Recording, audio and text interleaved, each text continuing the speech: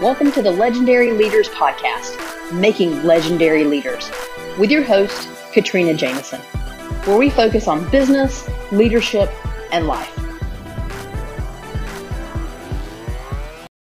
Hi, everyone. Welcome to another episode of Legendary Leaders.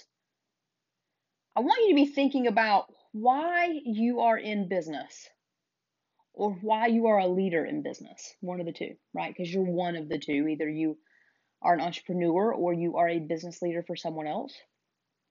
Why are you doing that? Do you know? What is your personal why?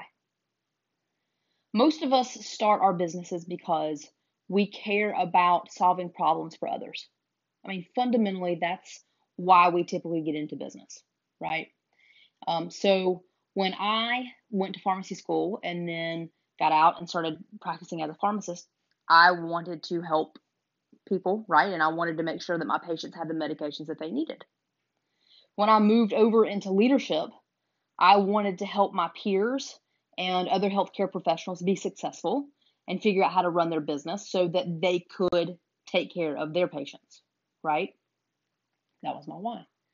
And now that I have Legend and some of the other things that I do that so that I can help business leaders and business owners improve their businesses and improve their personal leadership so they can take care of others, right? That's the fundamental reason that I like to do what I do. I want to help people help other people.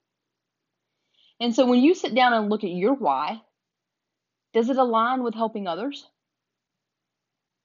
If you haven't thought about it in a while, I'm going to challenge you to do that, because I recently have watched a business owner, and he owned a healthcare business, and he still owns it. But I have watched this individual run this business for almost 2 years now. And I have never been able to really figure out why he was in the business that he's in. So he has a healthcare degree and he has a healthcare business. And, inherently, when I think about healthcare, because again, that's where I started, I think, okay, well, people go into healthcare because they want to help other people. But every time I would work with this individual and try to help, create some partnerships or, challenge some of the pathways that his business was going down in order to help improve the business and the service to the patient, right? There was this resistance. And it was met with a little bit of a lack of understanding and also a lack of desire to improve. And that's always baffling to me, just personally, because I'm the type of person that always thinks, well, why would we not all want to improve, right? Growth is fantastic. I love to grow and learn and be better. I know a lot of people who do. I surround myself with people like that. You probably do as well. And so, to have this person who wasn't interested in improving was just baffling to me. And so I kept trying to understand his why.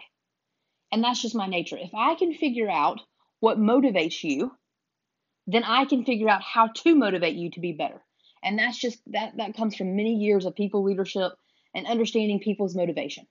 If I can understand your motivation, I can put every type of communication that I have with you through that lens and help you become better, because I'm speaking to you in a way and focusing, the to-dos in a way that you understand, because you're motivated to do it in that way, right? It's very simple. You probably do the same thing. So, I kept trying to find this guy's motivation. And I realized after, about 6 months that the motivation was not patient care. It's money.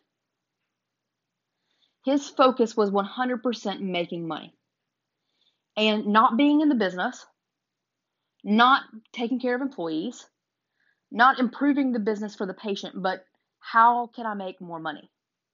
And if this deal doesn't make me more money, I'm not going to do it, or, whatever the case may be. And when you think about healthcare, we all should be looking at healthcare through a general lens. Now, I want to be very careful because I don't ever want to get political, but through a general lens of, are we doing things that help serve people and make their lives better?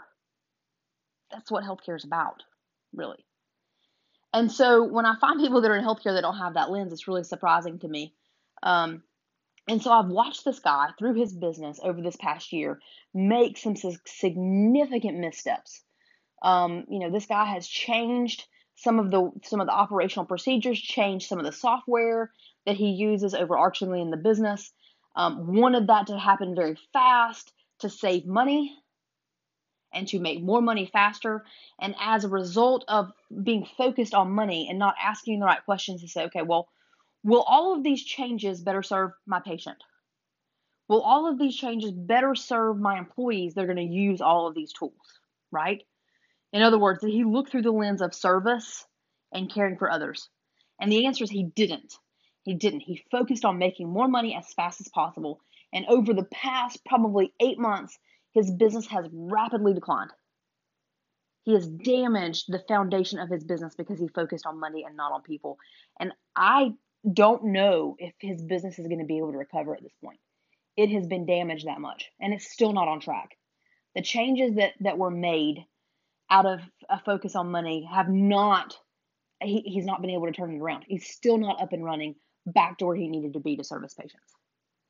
And that was just a life lesson for me to watch him go through this and really, one, be surprised by the motivation, but two, watch how that motivation caused some really bad decisions in his business that, again, may never recover. And so I just wanted to share that because I don't want any of us in that position. I really don't.